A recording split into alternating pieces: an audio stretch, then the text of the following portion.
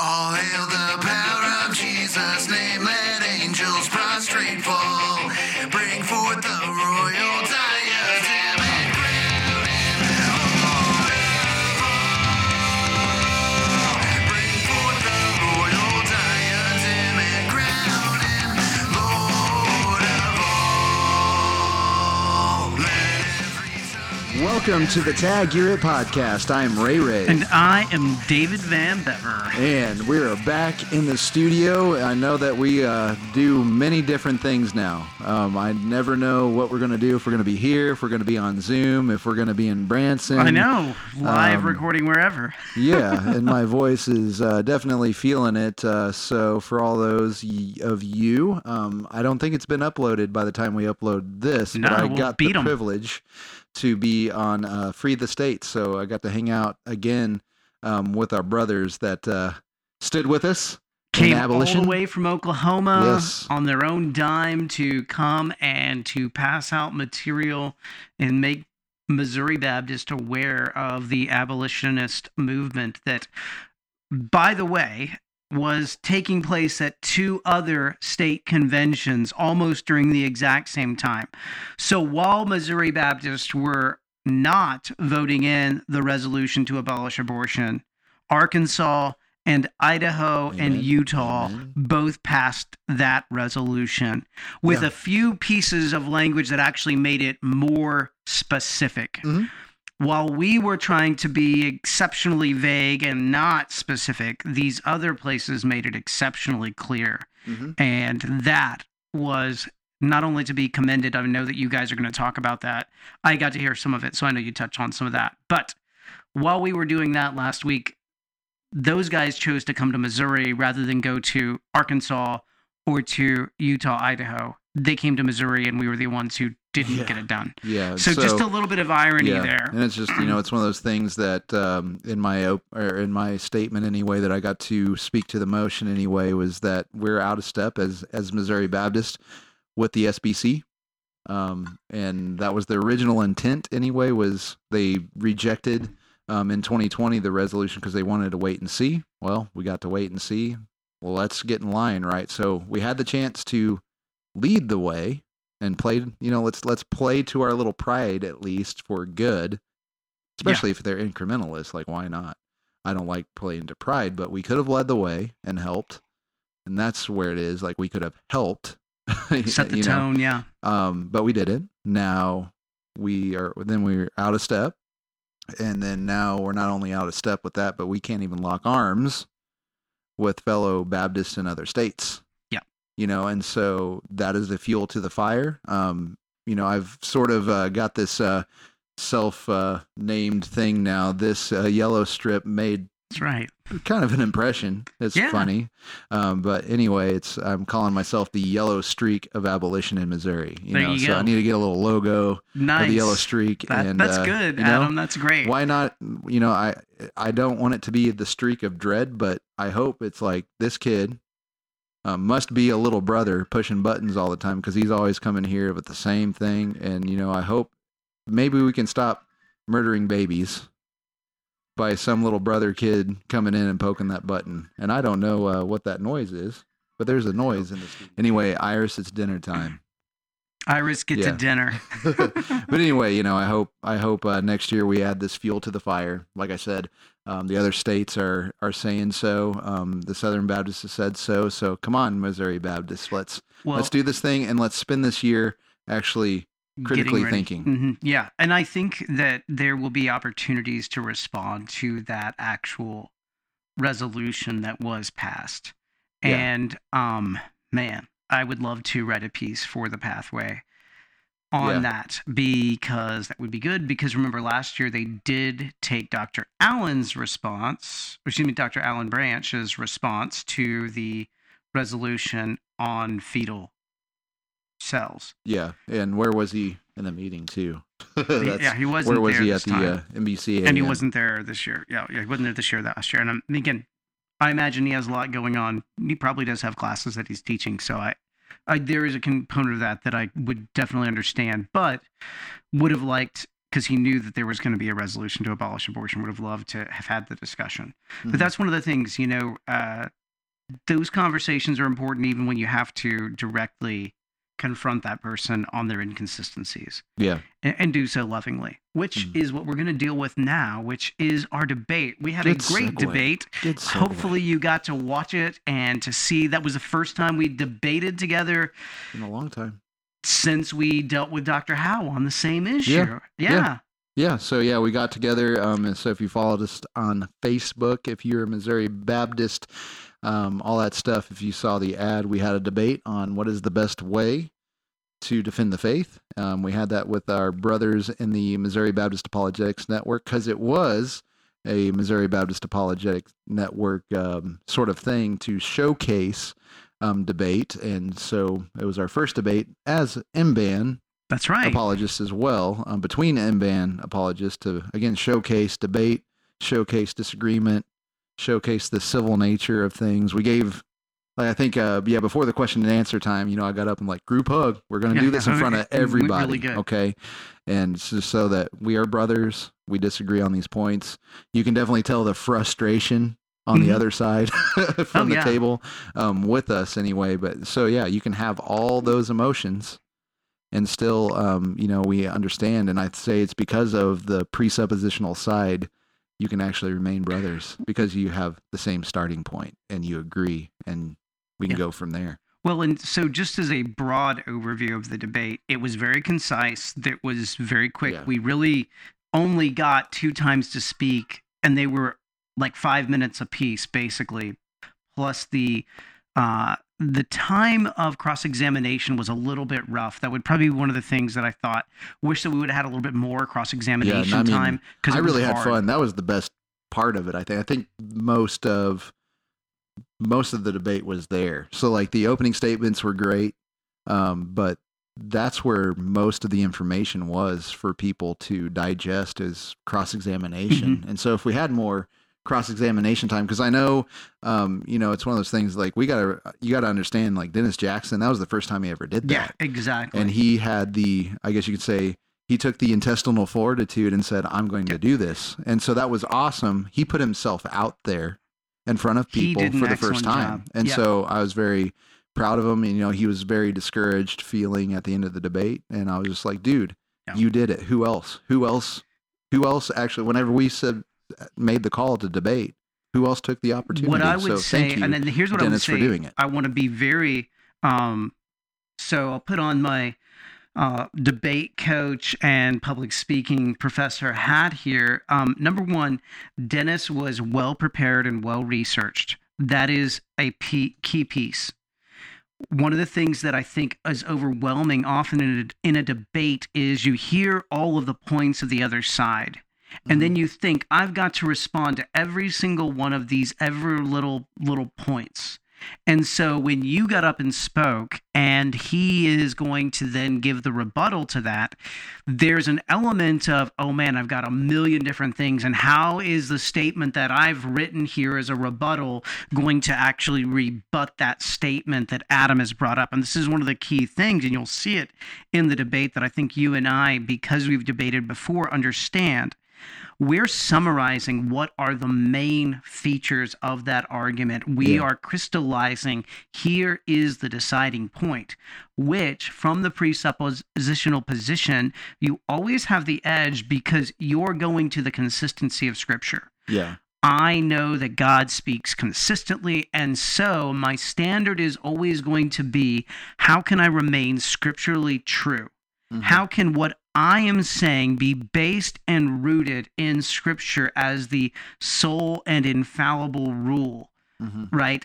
And so despite the fact that he had a lot of things to respond to, he was still organized, but I think that's one of the places where a person can get really put off. And I think that he kept his composure really well. And the other thing is, I think that one of the best moments, I'll even make myself look a little bad here, was when Dennis asked a really good question about, can someone be drawn to, or can someone come to salvation through the use of the classical method, right? To which I said, well, certainly. And then he kind of pushed me a little bit more, and he goes, well, sure sounds like this will work. And it was a very good moment in the debate, and I think he kind of sold himself short a little bit. And so, Dennis, I hope you listen to this because I want to give you props on that. That was a bury my head in the sand moment, and you did a great job with that. What you should have done then was you should have continued to push that a little bit more. We might have ran out of time at that particular point, again, but that's you want to run those debate pieces into the ground. And it was just a very short scale debate. Again, that was sort of a display as well for this is what it looks like to debate. So it wasn't, it's not like stuff that we, whenever we watch James White or Greg Bonson, they have a lot of time. They've got like 10 minutes, 15-minute, 20-minute opening statements. Oh, yeah, it's a big 25-minute is not. So there's a lot more that takes place in that. So, there was that difference, but I think it was great for the people in the room. It did spark a lot of good conversation, a lot of brotherhood in that room that we had. And I hope that everybody that's downloaded it has been edified by it. There's hopefully some clarifications of the position. And then again, go back in the backlog and listen to whenever we talk to Richard Howe, which is a professor emeritus of philosophy at Southeastern. That's a big name, a guy that's been around a while, and he's definitely a guy that's got the books, and he uses them, and so so maybe if you didn't understand that, listen to this debate and then go back and go, oh, okay, so that's kind of how you can utilize these kind of tools that we present anyway, that we have to get things that we produce, because we know that we talk a lot. I do use a lot of adjectives. Oh yeah, that was and great we'll get there anyway. That was great. There's some fun little jabs. But anyway, not to just keep on taking more time to talk about it. Let's dig into the debate. So we'll jump through the opening statement a little bit, deal with some of Dennis's statement, and then there is at least one Q&A and question that I think we want to deal with, and then of course, hang on to the end because we do have some big information that you need to hear regarding the future direction of Taggart. Yeah, there's some stuff. All good, though. All good. Don't be worried. Don't be scared. Yes, it's all good. But before we get to that, let's get into the debate. And so we got the opening statement where Gabriel is the man with the plan. And you're playing it at? 1.5. 1.5. Wow. All right. Informal podcast away. I'm Gabriel Zelaya, and I will be, alongside my partner Dennis here, representing the classical position. From me, you will hear more so of the classical arguments that are typical to defend the faith. I'd like to offer you a thesis statement before getting into some necessary definitions for the evening to start the debate. We believe, the most consistent way to defend the faith is using biblically faithful proofs and evidences. To move forward with some definitions, apologetics, as defined by Dr. K. Scott Oliphant, who is a covenantal apologist, mind you. Christian apologetics is the application of biblical truth to unbelief. This also comes in a defensive form, which is the form that, again, I will be more properly representing tonight, which is answering objections to unbelief. That comes courtesy of Dr. John Frame. He would also define an offensive form, which is the covenantal form, as attacking unbelieving thought, and it is these two, again, tonight that we will be in discussion of. To define proofs for you, I would say that they are evidences or arguments to establish or to help establish a fact or the truth of a statement. For evidence, the available body of facts or information indicating whether a belief or proposition is true or valid. Stop it right there. Yeah. Sorry, I just thought that was a good little movement to get through. So, do you want to start, or would you like me to go for he's saying that you can use, say, the Christian theistic proofs. So we're talking about the 5 ways, the Thomist issue, and again, this is where I ended up hitting him. Was that, he says you can utilize these things with a biblical framework, which I went ahead and said, from a Christian worldview, you can use these things. We agree. We agree on, I've got covenantal apologetics sitting on my table right there, because I wanted to write a little article about covenantal apologetics because of this, but we agree. It's applying biblical truth to unbelief. The problem is, you talk about the irreducible complexity of the eye. Okay, how are you applying biblical truth to unbelief whenever you're just talking about the irreducible complexity of the eye? That is what is at the heart of the debate. Well, and there's a few things that I think debate-wise that I keyed in on and I think are even important for us to do now. So again, Gabe has written a really good introduction statement, right? He has delivered it effectively, and it builds on itself in a very good way. Like, I can see the logic of it. And I think if someone's listening and they don't really know much about apologetics, he gives them a good understanding of, I believe, a framework for the classical position. But here's the problems right out of the gate. And it always goes to definitions, right? So he offers his thesis statement, which was good. Grateful for that. But again, most consistent way. So there is a standard for what is consistent. Well, where do you go for that? That becomes the problem. Then again, he says most consistent way to defend the faith using biblically faithful proofs. Again, biblically faithful proofs. By what standard are you measuring whether these are biblically faithful And especially, truths? and then the difference is, biblically faithful proofs. Well, what if you're talking about somebody where you have to prove the biblically based issue? Yes. That's the problem. That's the difference. And so, because, like I said in the conclusion, the debate was over at this point, because a classical position, a real classical position, actually was not put forward in this debate. So, what Gabriel is proposing, sort of a both and, that's still inconsistent. They never really established what classical apologetics is. Yes. Very well Therefore, said. when they make an assertion, well, this presuppositionalism works in a framework of classical, that's an assertion that was not established, because we don't know what the definition of classical apologetics is. So that's where they missed it. That's where I wish Dennis probably would have taken more of a classicalist position, and if he would have done an opening statement, that's what I'd like to hear, how he would have put forward it, because I believe that he is more on the classical side than Gabriel, which, come on. We know Gabe is actually not classical. And so he had a big challenge before him. And this is something that I think, I also want to make sure I recognize in this. Gabe has done just a fine job in this, demonstrating that he's familiar enough with that position, but he's not going to buy it wholesale, knowing that he cannot, and it demonstrates you cannot wholesale buy the classical position and be completely biblically consistent. And he demonstrates that, and he knows the position well enough to know that he can't do that. Yeah. So, and it's not to demean or anything, that was a softball to our side, to be like, you can't do that. So, but again, it was fun. I'm glad that Gabe did what he did, said what he said there, because it does demonstrate to the audience, wait, okay, if he's not really being classical, then all we've heard was presuppositional apologetics tonight. Yes. It's just that who's then more consistent. And that's whenever you get into like Greg Bonson's, the book where he goes through all the presuppositionalists. Presuppositional apologetics stated and defended. Where he goes through biographical information about all these presup guys and says they're not really, here's where they're inconsistent. Yeah.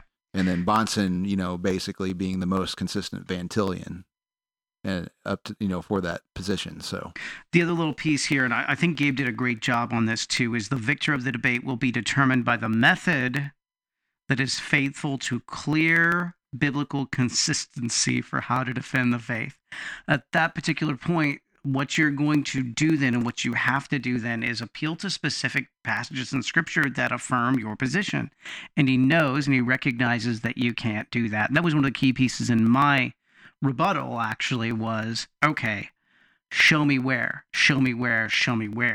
And you can make a argument to say, see, there's a little bit of the cosmological here in Acts 17, right? Because that's basically what he had affirmed. Yeah. But I was like, nah, just as well as I do that that's not specifically and directly that. And by the way, Paul was brilliant enough to have known that Aristotle had already presented the cosmological argument. Yeah. It wasn't something that he needed to deal with. That's not a Jewish argument. That's not a Christian argument. If it was a Christian or Jewish argument that was going to be delivered specifically to unbelieving people, you would see it again and again in the book of Acts, and you never see it in the book of Acts. Yeah. And then this is where R.C. Sproul is inconsistent in his commentary on John, where he actually says that Aristotle and Plato, remember, they were born before Jesus Christ. They were around, but he quotes Justin Martyr. That's a piece of historical information. He quotes Justin Martyr saying that those guys borrowed light from Jesus Christ. But how can they borrow light from Jesus Christ if they didn't even know Who Jesus Christ was. the fulfillment of everything in Jesus Christ yet? So they weren't Christians. Aristotle, Plato, not Christians. Now we understand that everybody has a God that they serve, and they had their own need. Plato had to have a myth to be able to get the realm of forms into, to come down, to mean something. And he admitted myth. And then, you had Aristotle pointing at the ground, and that's, definitely where idealism comes in. And that's what Cornelius Van Til started out of the gate talking about and speaking against, was idealism. But that's the problem. Like, what God are we talking about? And as Christians, what are we going to be consistent with? Are we going to put God in the dock? Does Paul ever put God in the dock in Acts 17? Nope. He, like I said in the the cross exam, was like, no, it was a recognition that these people were religious, and he was proclaiming Jesus Christ. He never actually said, there is this Jesus Christ, and so here's how I prove it. No, he asserted Jesus Christ was going to be the judge of them. And so that's the presuppositional method. He asserted that Jesus Christ rose. He didn't try to prove it. Yeah. It's like, so here's what you recognize. I'm going to get in your car and show you that you recognize this. Now I'm going to bring you into my car. And so you make the person argue against themselves. You try to get them in a position where they see by the Holy Spirit only their philosophical schizophrenia. Now, I'm not doing that to put God in the dock. I'm just saying you already know this stuff. So it's a different methodology. It's recognizing they already know God exists and the God exists. Mm-hmm. So I don't have to give them the cosmological argument. Now I can say, like, you recognize you need a start. You recognize you need a designer. I get that. You recognize that. And if they talk like that, I'm like, you recognize it. I'm not going to say they're for God. I'm going to say, and you know, and you need the gospel, because it's not an information problem according to Scripture. That's right. It's a ethical problem. And so the only thing that they need to know is that, well, Jesus did come to save sinners. That's the gospel. So that's the preaching. Mm-hmm. And so it's a methodology issue that we're talking about here. We're actually debating a methodology, and I think we'll see that there's some sort of other conflation there. Valid, and we can discuss that definition later on, I'm sure. The criteria for winning the debate tonight: the victor of this debate will be determined by the method of apologetics that is most faithful to biblical consistency. I want to offer you three major arguments for using the traditional arguments in Christian apologetics, which are the cosmological argument, the ontological argument, the teleological argument, the moral and first cause arguments. So yes, those are Thomas Aquinas arguments. That's classical argumentation. But remember, he's already not given you the framework of an actual classical position. So he's giving you the arguments, but he's arguing from presupposition now, not classical. One, they are biblical.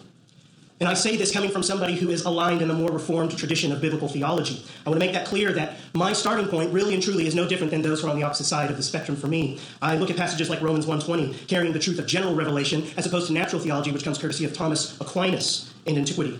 I would also look to the use of the traditional arguments as being biblical by looking at 1 Corinthians 9:19 through 23, where Paul speaks of becoming all things to all men so that the gospel might go forward, or perhaps in Acts 17:28, where Paul uses even the poets of the Stoics and the Epicurean philosophers against them to not only prove the existence of God, but to demolish their arguments. So now he's got to prove that that's the classical position.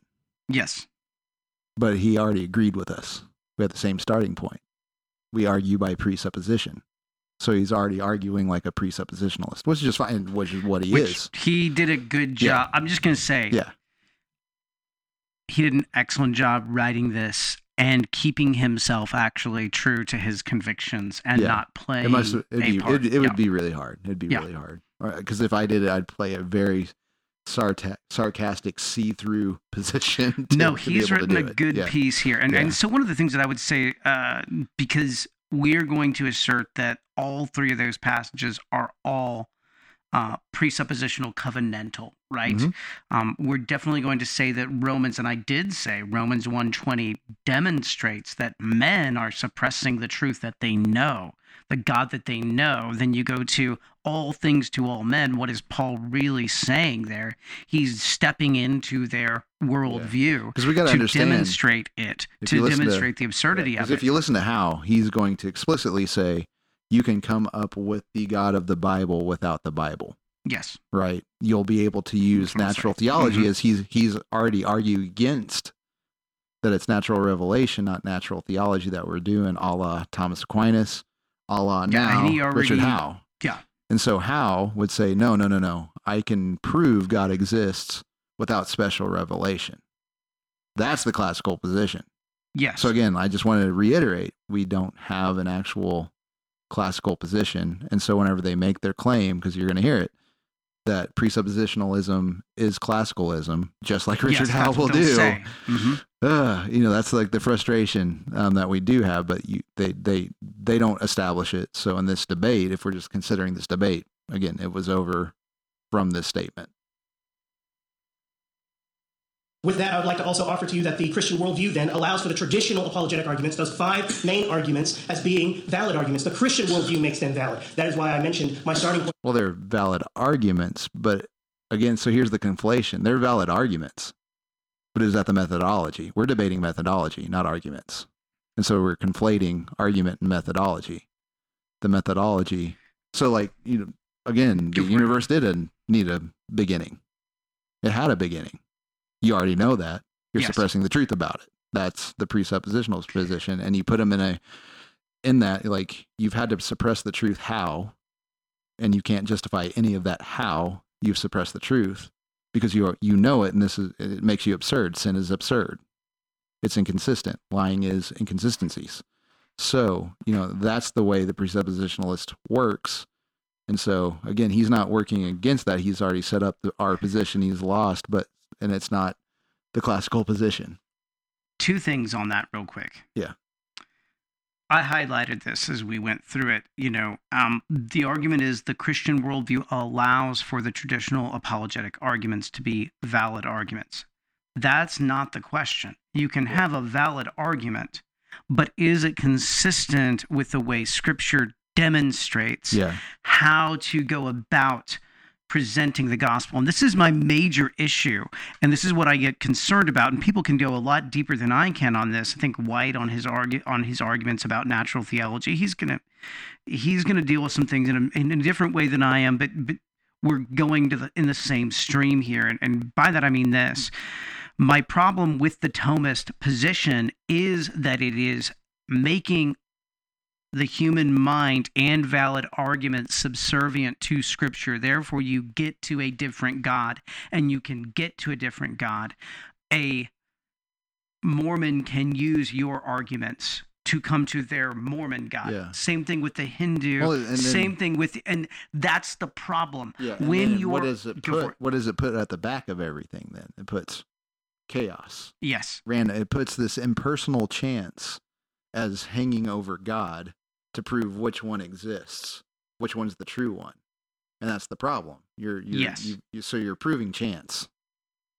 But does chance exist in God's universe that he has spoken into existence? And again, as White made it so clear, Thomas was not one who submitted to the full authority of Scripture. He did not hold every He was a thought good captive Catholic. to obedience to Christ.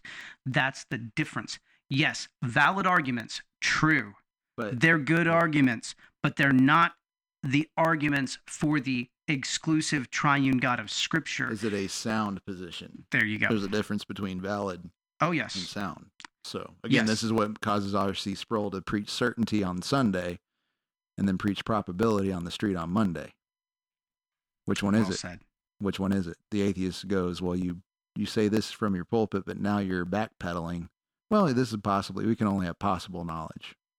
Or does the Bible say that we all have real knowledge? That's the difference. In this, I've got another little piece. So Point is being no different. Really and truly, the traditional arguments can only work under a biblical frame. Indeed, it is the Lord Jesus that is the essence of all truth. You find this in John 1:14, Colossians 1:16 through 17. And if God, through Jesus, But on classicalism, you'd have to prove the Bible first. Yes. is truth. That means logical truths. Inductive truth, deductive truth is found in the person of Christ, and that is my starting point. But then you have to use logic to prove logic with no justification from another point, another worldview that we're opposed to, that we're actually preaching the gospel into. So justify logic and naturalism. With chance at the back of everything, why is there order? I'll just say what Gabe is doing is really good in demonstrating that you cannot be consistently classical. Yeah. And I know he knows that he was doing that. We just say get rid of half of the work, tell them what they already know, and they're suppressing and make it not an information issue, but a willing issue, and tell them to repent and come to Christ, and here's the gospel. Yeah. Get rid of half the work.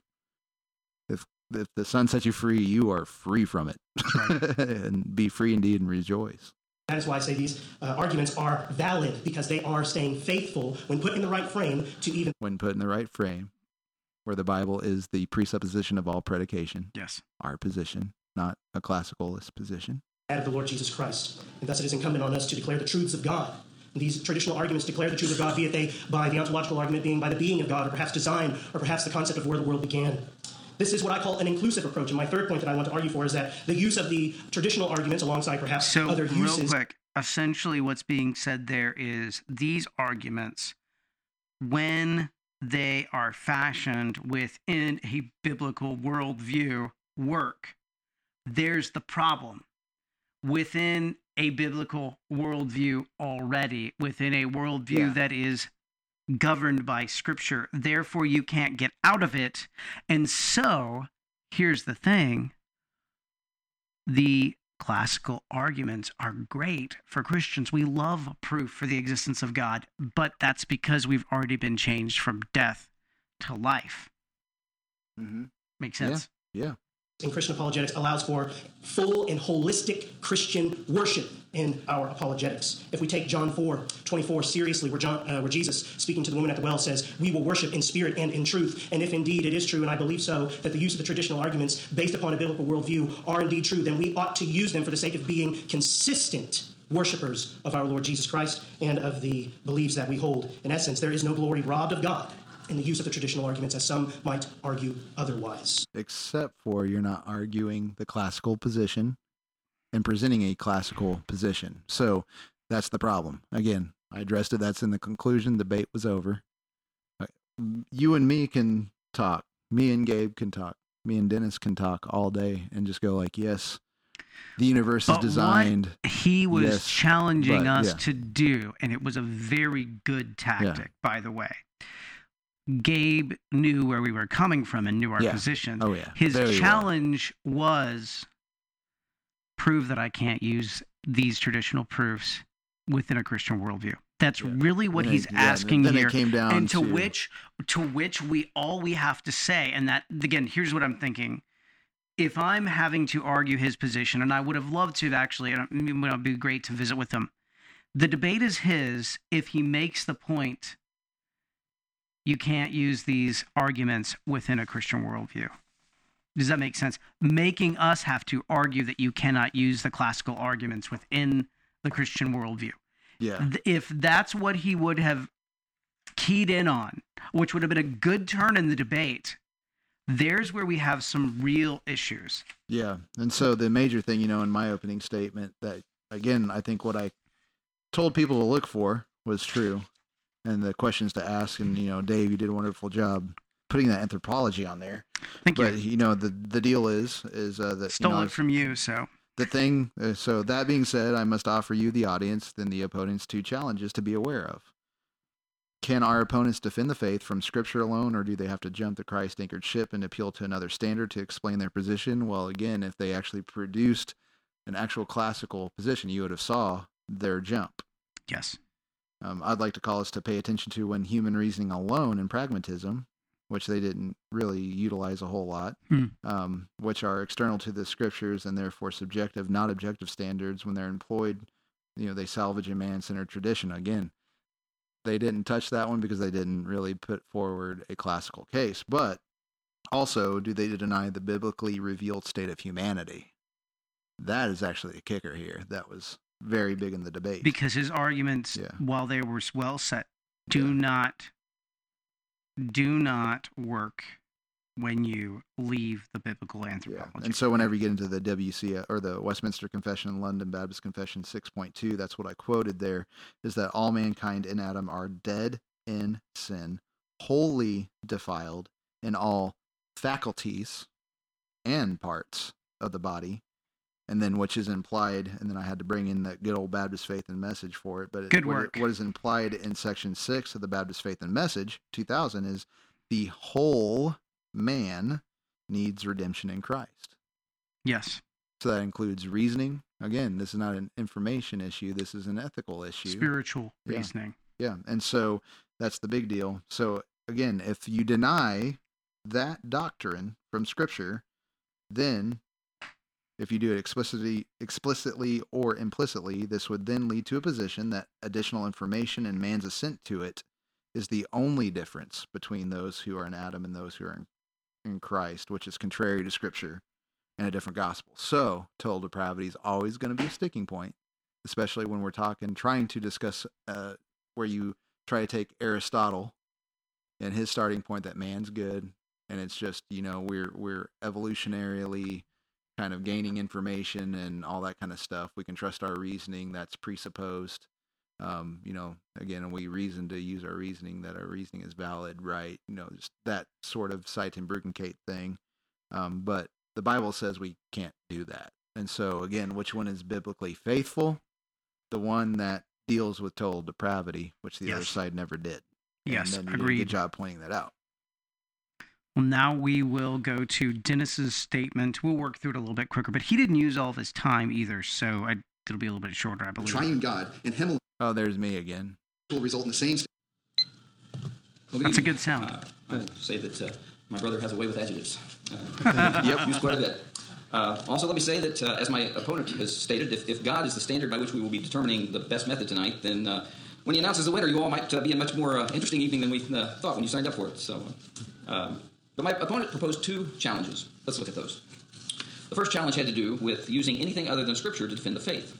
The claim is made that anything other than Scripture is subjective, that only Scripture represents objective truth. This claim would deny that God created an ordered universe. We see objective truth in mathematics, in science, and even in philosophy. In fact, it is with the simple mathematical truth of 2 + 2 is 4 that we often describe what objective truth is. This claim would further deny that the ordered universe points to the God of the Bible. That is exactly Paul's point in the first chapter of Romans. We can look around us at creation, and it obviously points to the Creator. Yeah, but what's the difference on that last point was that, everything points to God is what Paul says there. Everything has been received already from creation, and that all men are without excuse because they know. There's also a little bit of a conflation here, which I didn't point out as well as I should have, and Dennis should have ran with it. This is not me being angry at Dennis or just as a debater. There's something that I missed in my rebuttal, that in debate, you want to make sure that when they miss an argument, and even if it's not your best argument, you want to drive home it was untouched, right? Mm-hmm. And so here was a place where I failed in my rebuttal, because I got to rebut both Gabe and him, right? Yeah. And so one of the places that I really failed was when he made the argument. The first challenge has to do with using anything other than Scripture to defend the faith. I really didn't hammer that piece. What I should have said was, that's not our position. You've misrepresented it. We're not saying that you can't use anything other than Scripture. Yeah, We're saying that Scripture is the method by which you analyze every standard and every argument. How do you argue? Not, can you use something that is not in Scripture, right? A covenantalist will appeal to the laws of logic, right? But they're doing so demonstrating that it accords with the reality that Scripture represents and that God presented in Scripture. Why there's logic. So we can justify why there's a uniformity of nature to be able to. So it's not the fact, because the unbeliever is using a lot. They're using the scientific method. Yes. Why? Because God has created it this way. But how do you know? Well, I can't transcend myself, but God can come down. Yes. He can speak. He can let us know. He can promise things. He can make covenants, and then he can be good on those covenants. And so then I have a justification, again, with the uniformity of nature from the flood. God promised it. So therefore, I can go, I know that the nature is going to be uniform today and tomorrow and the next day. As the earth endures, these things are going to happen, and they're going to come uniform-like, and I can trust that to then be able to do science instead of just assuming so and it happening to be so for a while. But then again, I can't make a future claim, say 5,000 years from now. I can't make that claim now without begging the question, or going billions of years in the past and begging the same question. So what was done here actually was a good debate move. Dennis, I really do hope that you get to listen to this. This was a really good piece. You put forward an argument that was a summary of our argument. What we failed to do, what I failed to do, was to demonstrate that, no, that's not what we're saying. Yeah. Right. So you put out a good argument here. I don't think that it's accurate, but because I didn't address it like it's an argument that sticks. But in reality, it doesn't stick, because our argument isn't you can't use anything but Scripture. It is you have to test your methodology. Is it consistent with Scripture? And again, you're right. The claim is made that anything other than Scripture is subjective, that only Scripture represents objective truth.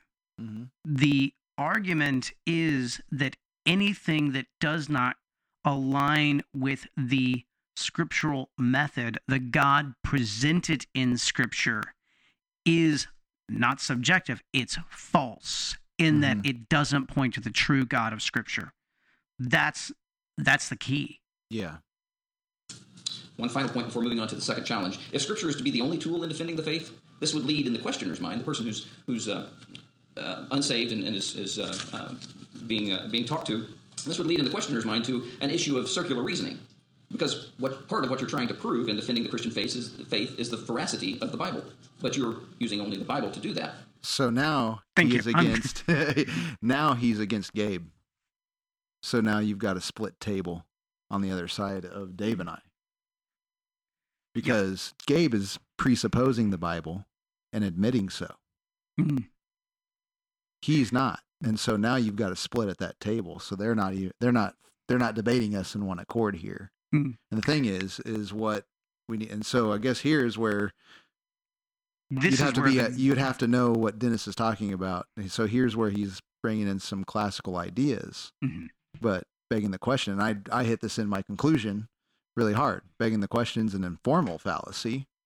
And if I'm going to prove how strong I am by lifting weights, that's circular. I say I'm strong and I lift weights. I'm an authority on my strength. And so if it's an authority, it's not viciously circular. It's what we call virtuously circular. God is the authority, and we don't let that be we don't let that authority be questioned. Again, that's the difference. And so there's where the difference it is, but it's such a small little blip that didn't get really fully messed with, because again, the classical position. So if Dennis, you would have opened with the classical position, it would have been a much stronger debate. But then again, that would have sort of put you and Gabe at odds in a way from the very beginning at that table.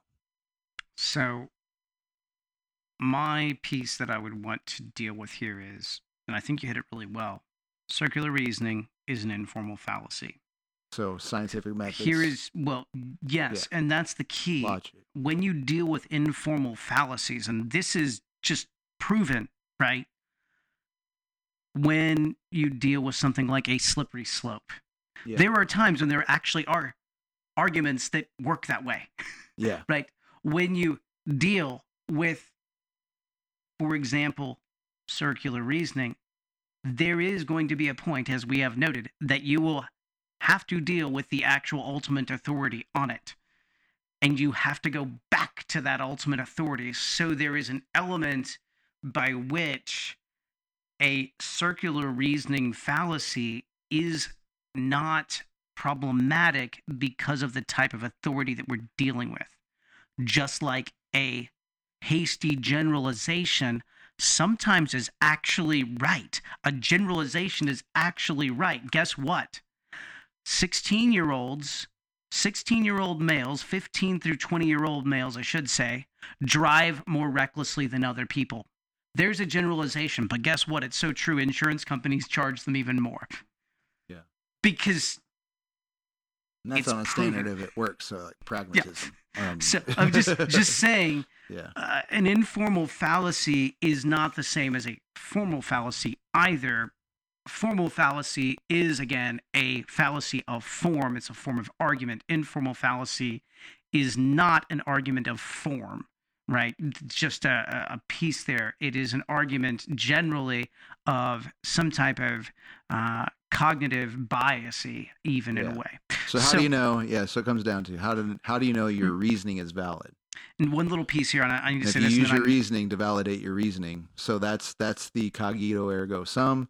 That is the Aristotelian classical position, the Aristotelian based through Thomas Aquinas classical position. It begs the question of the reasoner. Well, So who's the authority again? And that's the issue of the debate. Mhm. Who's the authority? Is God the authority, the one who's come down to speak, or are we the authority? Does So- God get to be God because we say He's God? one other little piece, and then I know we'll move on here. Yeah, But when he sorry says for interrupting. what you're trying to prove is defending the Christian faith is the veracity of the Bible. Actually, no, the presuppositionalist, the covenantalist, is not trying to prove that. We can deal with some external evidences, but we're never trying to prove that outright. Yeah. By itself, it's not convincing to the questioner, at least, to say Scripture is true because it says Yeah, convincing to the questioner. Hmm. We're not Yes. asking that questioner. Again, like you're playing defense but never playing offense. You're being a reactionary but never playing offense. Mhm. You ask that unbeliever, how do you reason without begging the question? And then we're going to find out, wow, we are all circular and that's the truth. And it's okay. And I have admitted it so many times and I don't get why I have an opponent all the time that just doesn't get the fact that I take pride in being circular and I'm okay with it and I'll announce it to the world and I do. But what he's done is he's suppressed it and he's suppressing the fact that he has to be circular too. Yeah. And it gets really noticed whenever Matt Slick, I think, debated the atheist experience guy, where he's like, Oh, well, yeah. that's just the best I have. At least he had an honest atheist there. I reason my reasoning is valid using my reasoning because that's all I got. When we say, like the disciples to Jesus, you've got the words of eternal life, and that's all we got. Comes down to that. Again, who's the authority? And it does come to that who says, but we don't use that who says as a evidence. We go, you already know this, Yes. and you're suppressing the truth, and here's how you suppress it, and here's how it's totally irrational. But again, we don't do that to put God in the dock. We just let them argue themselves and show their philosophical schizophrenia. it's true, and we can believe what it says because it is true. The second challenge had to do with the topic of biblical When it comes to the Bible thing, we see the God that revealed in it has to exist for anything to be true. Yes. And so it's not believing the Bible says it's true, therefore it's true. It's that the God that is revealed in there has to be the presupposition of all predication. So it is a testimony to the God because it's the God speaking. Therefore, again, it's Argument ad authoritative. absurdum. Yeah. It's That's- authoritative. Yeah. yeah. And so authorities are going to be circular. anthropology. What is the nature of man according to Scripture? In discussing the state of humanity, my opponent has indicated that people are wholly defiled by their sinful nature and seems to imply by that dictum that the unsaved person is incapable of reason. If this were true, then That's both of our not- apologetic methods are They reason, but they reason ethically in rebellion. Yes. So they're always going to suppress the truth. Again, the argument too is in regard to spiritual truth, their reasoning is wholly defiled. That's a key piece. It's a moral issue. Bingo. worthless because they both employ human reason to come to a conclusion. While we would all affirm the Scripture that says faith comes by hearing and hearing by the Word of God, my opponent is not suggesting that one simply quotes Scripture at a person until they're saved. Rather, he is selecting Scripture to build a case that would, by means of logical reasoning, refute the person's objections. So finally, in conclusion, my opponent... Yes. But if you still refute the objections, what are they going to do if they hate God? Oh, you're true. You gave me the right information. Again, if you deny the total depravity of man as it really is, they're ethically in rebellion against God, and they're going to suppress the truth and suppress the truth and suppress the truth. And sometimes, you're holding a beach ball, and sometimes that beach ball pops up because they can't help it, because they live in God's world, and they get indignant about they have some sort of moral outrage. Well, we go, well, how do you justify that? Again, we make them argue themselves. The argument is very simply, you must present the truth in a method that comports with Scripture, because it is the God of Scripture whose Spirit works to draw men to salvation. When you are arguing to a generic God, you'll never get there without having to go to Scripture eventually. Does that make sense? Mm-hmm. Mm-hmm. But further, your problem is this leading people along the way is not something we see in Scripture. You start with Scripture. So, yeah. It accuses the questioner, who requires evidence from sources other than Scripture, of putting himself above God as judge. But what is not made clear is how this questioner is in any way different from the one who is only given scriptural evidence. Both are trying to reach an understanding about God and Christianity. False.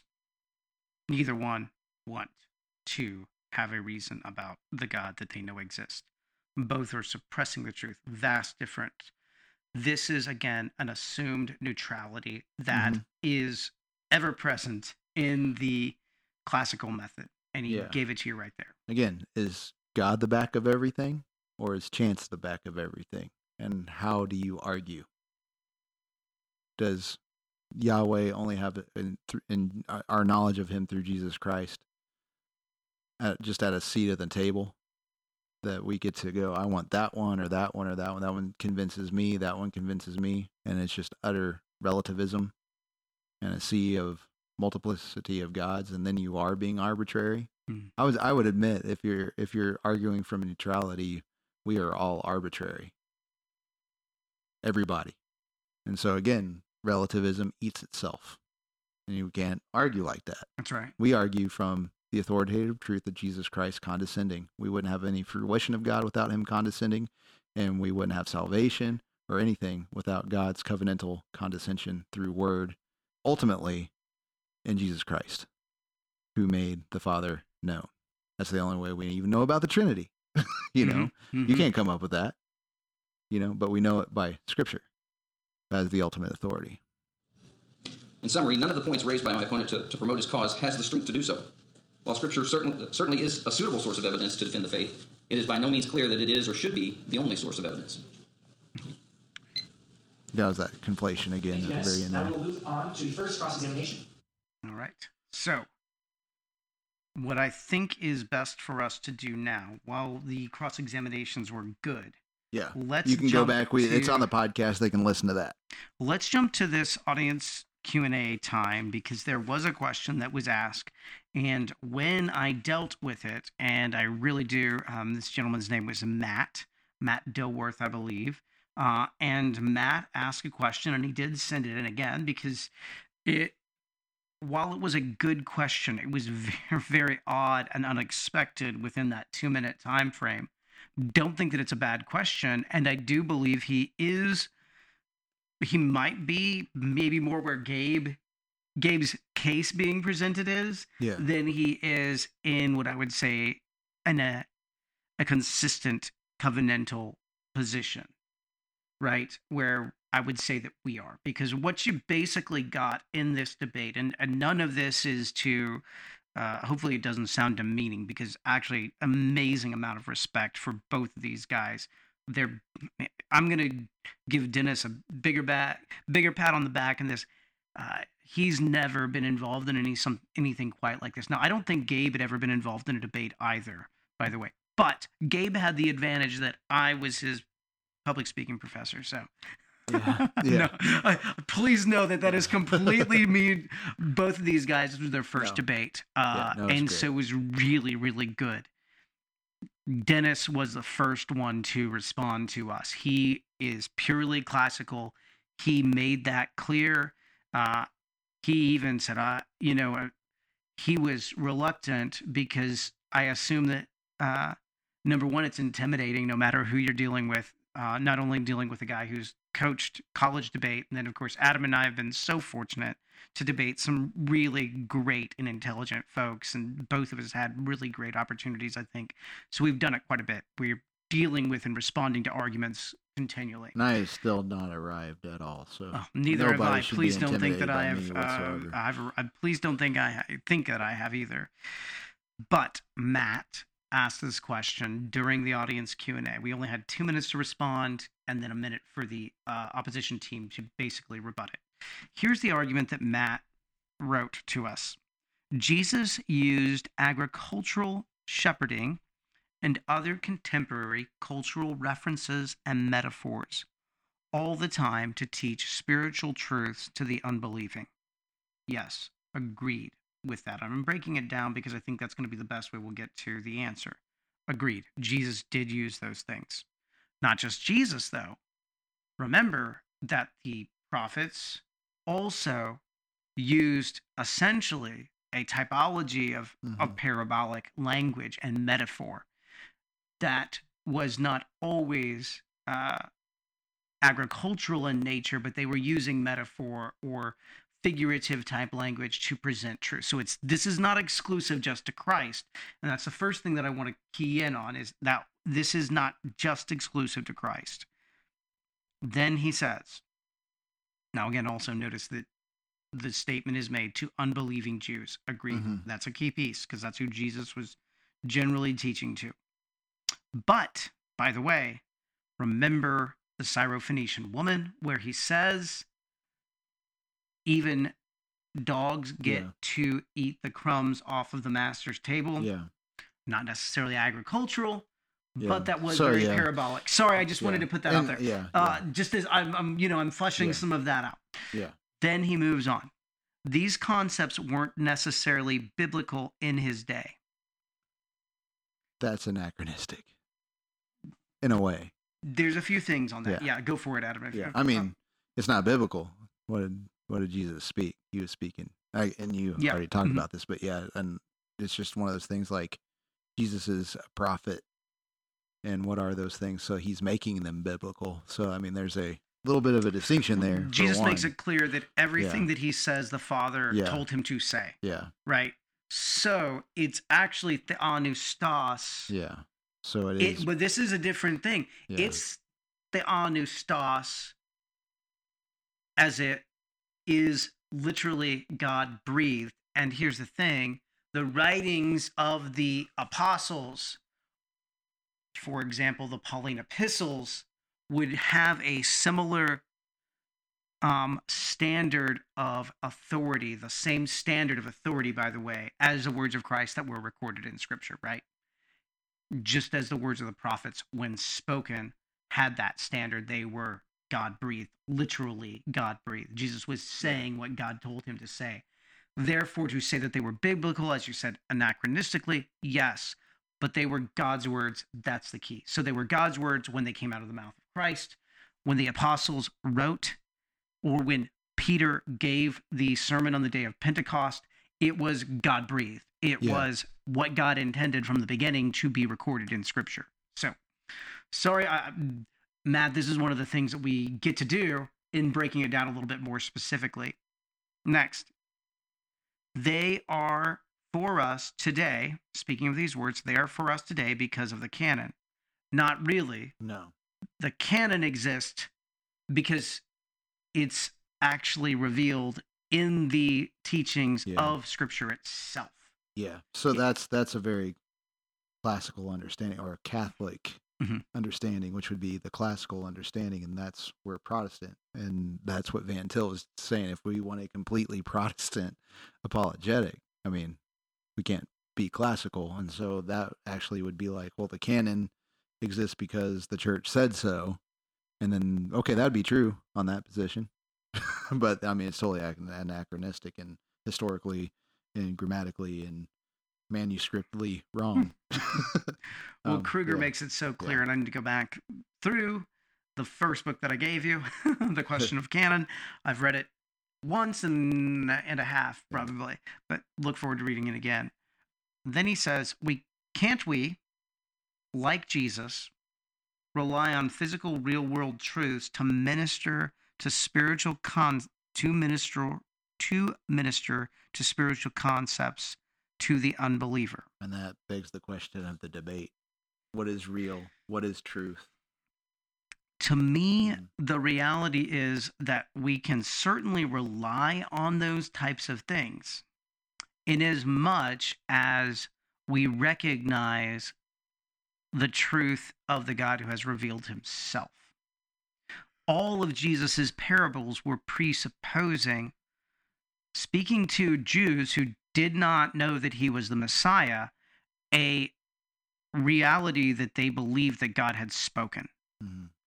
In other words, what Christ was saying in the parables and the spiritual truths that he was pointing to make no sense unless the Jews already accepted Scripture itself. And again, what was Jesus' starting point every time he talked to the unbelieving Jews? What did he tell the people on the road to Emmaus, the disciples? It's always, have you not read? We dealt with this with Philip Wright, which actually Jesus he's okay with the Old Testament that they had at the time and what they knew. He held them accountable to it, right? Says, you already know.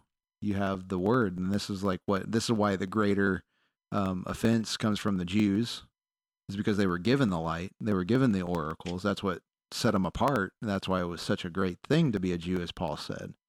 But they were given these things they knew, and so he keeps on pointing them back to the scriptures. It's God's word. I think I answered this question we can use stories, we can use that, but it's still that you don't do it we don't do it in such a way classically to prove the existence of God. But you can tell stories, you can do all that kind of stuff. That's fine. If you need to make analogies, and analogies are great. Jesus was a very analogous kind of person, and drew on idioms and all that kind of stuff, and spoke to plain people. That's why the Bible should be written in every common language, so that the normal people can read it, right? But that still doesn't talk to the question of the debate on methodology, on do we allow the unbeliever to be the judge of if God is true or not?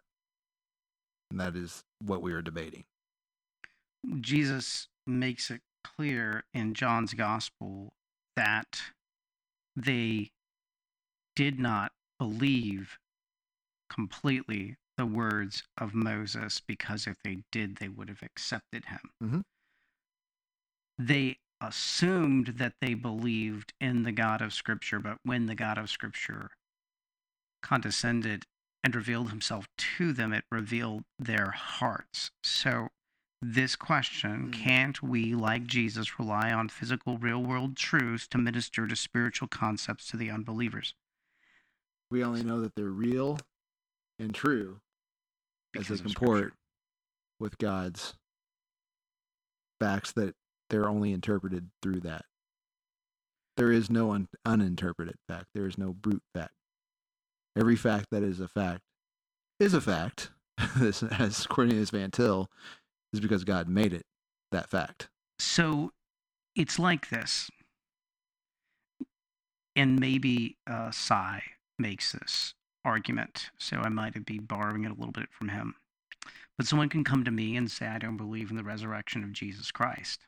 Great. Let me give you every last bit of evidence and prove to you that Jesus really lived and really died and really rose again. What's your next argument? Okay, so you convinced me a guy died and rose again. What? Who cares? I didn't bring it right here. There's the issue. That's the heart of the matter. Mm-hmm. Let me prove to you that Moses really existed. Let me prove to you that David really existed. I learned this when I was a little kid. Remember, I was riding back actually from a youth camp with my dad, and we were talking about the archaeological evidence for the Old Testament. It was the first time I'd ever heard about the Dead Sea Scrolls. He told me about it, and I just said to my dad, it seems like every time people, and I was like 9, Dad, it seems like every time when people are trying to disprove the Bible, there's always proof to demonstrate that it's true. And he said, yeah, that's what we've always found. And my question was, well, then why don't people believe it? And he said, this might not be verbatim, but it was, well, they're always going to want more proof. Yeah, and this is the problem of empiricism. This is the problem of the Enlightenment. You don't know until you know. But when you think you know, do you know? And as time goes on, as more facts come in, things change. This is why coffee's good one day, coffee's bad one day. Same thing with the eggs. Same thing with the CDC right now, flip-flopping on everything. You know, you don't know until you know, and when you know, do you actually know? That's the problem of empiricism. Strict empiricism leads to absolute and utter skepticism, which, you know, then eats itself, and then it turns into some other philosophy that you'll turn to and whatnot. Or you can rely on the condescending God who spoke covenantally to man. And that's the covenantal position. Yeah, I think that's the case. And I know this is going to be a debate, and it's going to be a debate for a long time. It's a fun debate to have. Glad we had it. I'm glad we had our brothers and sisters there to listen to it and enjoy. And I hope, just more stuff in the Missouri Baptist Apologetics. So, I hope more people debate. Hopefully it's not just Dave and I kind of a thing. But my piece would be, I've had people ask me about the debate. Who won the debate? Or I've had people come to me, oh, you guys totally won the debate. Well, here's the deal.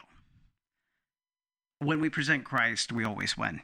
Mm-hmm. And that is why you should make the most of every opportunity. That is why we started the whole podcast, because of a debate. Yeah. So only proper that we move into our next piece. Next and last piece. Dealing with debate as we move into this next segment, which is good. It's exciting and is different and is going to change a few things. But we will deal with it. So there's been some new stuff. Dave and I have been talking about what we need to do and how we need to approach it. Yes. And I know there's probably a lot of people that are going to listen to this when I upload it that already know the news and have already been through all the questions. But no. But there's some things coming up, Dave. Exciting. Things have changed, especially as of today. So, as of yesterday, Sunday. I've been hired to be the pastor of Lynn Valley Community Church in Lynn Valley, Kansas, and I have accepted the offer. So my wife and I will be moving with our kids. We tried to leave our kids behind, but they decided they would come with us. But no. So we're moving to Lynn Valley, Kansas here in the next few weeks. So we are going to continue on as Tag Your It podcast. We'll be doing it through Zoom. We will probably still try to drop a episode a week or something like that, but record 2 in each session. We'll continue to have guests on. I won't make it to the studio as often, so I'll have to have my own little studio where Adam has his own little studio here. And we will still meet up for things, and we will be working on our writing projects as well. Yeah. So between now and the end of the year, we will maybe have a few minor episodes where we do just a few little things, but we will not have a regular until the start of 2022. Yes. At which point we will be in a new phase. We are going to do some branding things. We're going to do some changes where we might even ask some people to support us on Patreon. We are going to possibly, one of the things we will try to do is incorporate some of our tag fellows a little bit more. We could even add another one. Sure. But we will, sometimes there'll be programs where it'll be just Adam and someone. Sometimes it might just be an Adam program. There might just be a Dave program. Yeah. And we will probably, we're still going to record together. We're going to be the main guys, but we will maybe sometimes have a program with one of the tag fellows on with just Adam, or one of the tag fellows on with just me. Those are going to be kind of the way that we go. Stuff that we've already established, it's just what we needed is time so that Dave can go move. Yes. And because again, he is a shepherd of people. There is a biblical definition of what he's supposed to do. That's right. And this is a gracious ministry that a people that he is shepherding allows him. So we got to understand, he's got a people that he's got to tend to, and this is a secondary outside of that confines of people that God has called him to shepherd, right? And so he is only here by grace. Amen. And so we need to realize that it's okay. So that I and we shouldn't get sad about this or mad, and I don't think any of you that are listening and right here's here the are other mad, thing but, too. Yeah. I did get a go ahead and approval from the church to continue on in the podcast. Amen. It was Thank you, something that Lynn they Valley. said they wanted me to do. People were excited, asking questions about it. And so that's a good piece to go with right out of the gate. Yeah. And here's the one other thing I do want to say. Adam and I have got papers that we're working on to present at the International Society of Christian Apologetics, and we're hoping that Tim Carter will join us on And heck, the one. like with this new network with just getting together with Free the States, that's a great piece. What's going to happen there as we move forward. I'll have an article and a podcast up sometime this week with them. So we've made new connections and we have meshed together at some level, and that's going to be an ongoing thing here in Missouri. And so, I might have to take a little bit more responsibility for the Missouri side of things, but I'll have Dave by my side. I'll need I've you. already told Wes And, that he needs to have you speak at the state capitol next year. So just so you know, Adam. Okay, cool. So there'll be some more things, and I'll need more prayer as I take that responsibility, but we'll keep things going. But we just need a little bit of time to let him move, let him get in there, get in with his people. He needs to be known and he needs to know them. And that is number one. Yes. To get in there and start smelling like Lynn Valley sheep. I preached about that actually on Sunday. Good. So, yeah. Good. And so, so with that said, it's a wonderful time. In Tag You're It. It's just we've been doing this it'll complete 5 years. Yeah, gosh. Completely next year, but this is the 5th season. It's coming up to turn over the number 6 season anyway, and it's been a wonderful time. But we're not going away. We just need a little bit of time, and I'm gonna probably have some fun resting up a few Mondays in a row with my family and stuff like that. Dude. You've worked hard. You've worked very hard. So we've had a good time, but then again, we are so thankful for every opportunity that we've gotten by doing this and coming together. That's right. And again, culminating in just the wonderful brotherhood of abolition and the Tag Fellows that we do have. Amen. 5 years, dude, has been awesome. So 5 years. It was pretty amazing. I can tell the story. I told the story multiple times, by the way. I mean, I tell people all the time, like how we started and everything, which is pretty cool. Preset, what's up? So, yeah. Yeah. And we will not end. It is not over by any means. So please know that we might have a little bit of a break in some of the content, but we're going to have a good roadmap for how we'll move forward and how we're going to do things. It's going to be hopefully even better. And here's the deal. I won't have to drive down to Springfield. We'll just flip on the computer and talk, and that'll be good. I can't drive all the way from Lynn Valley, but there might be a few times where I make it to the studio. Yeah. It won't be even once a month. But this is going to change too, because if that's the case, I've got to consolidate and have some fun. And so, as always, there'll sometime be a new background and all that stuff. But that's always been a case here. It's been with cool. us anyway. Look at that. So all these Missouri Baptist Apologetics Network, Spurgeon. Yep. So Edwards, there he is. Sorry. Yeah. So we'll get it going. But anyway, guys, thank you so much for being with us. I hope you enjoyed just the debate and us commenting on it. Hopefully, it exhorts you to go out there and make disciples of all nations, and then defending the faith and being confident that Jesus is Lord and He has spoken, and that you can stand in that. And again, if the Son sets you free, you're free indeed, and you're free of any sort of any persecution that you get, you're still free from it, even if you suffer. So big thank you to Gabe and to Dennis and to Will Hoffman and to Rob Phillips. Even bigger thank you to Adam, who agreed to be my partner. I mean, he could have said, nah, you go. Screw you. Done with you, dude. And then James and Sam, we really appreciated you and your moderating. I believe the room was filled because of their presence. Yeah. So we think that. And so with that said, for I'm not sure, I'm going to have something probably to upload for next week, just a quick little clip, but we'll see. Until then, this is the Tag Your It podcast. I'm Ray. I am Dave. And so Dare. glory.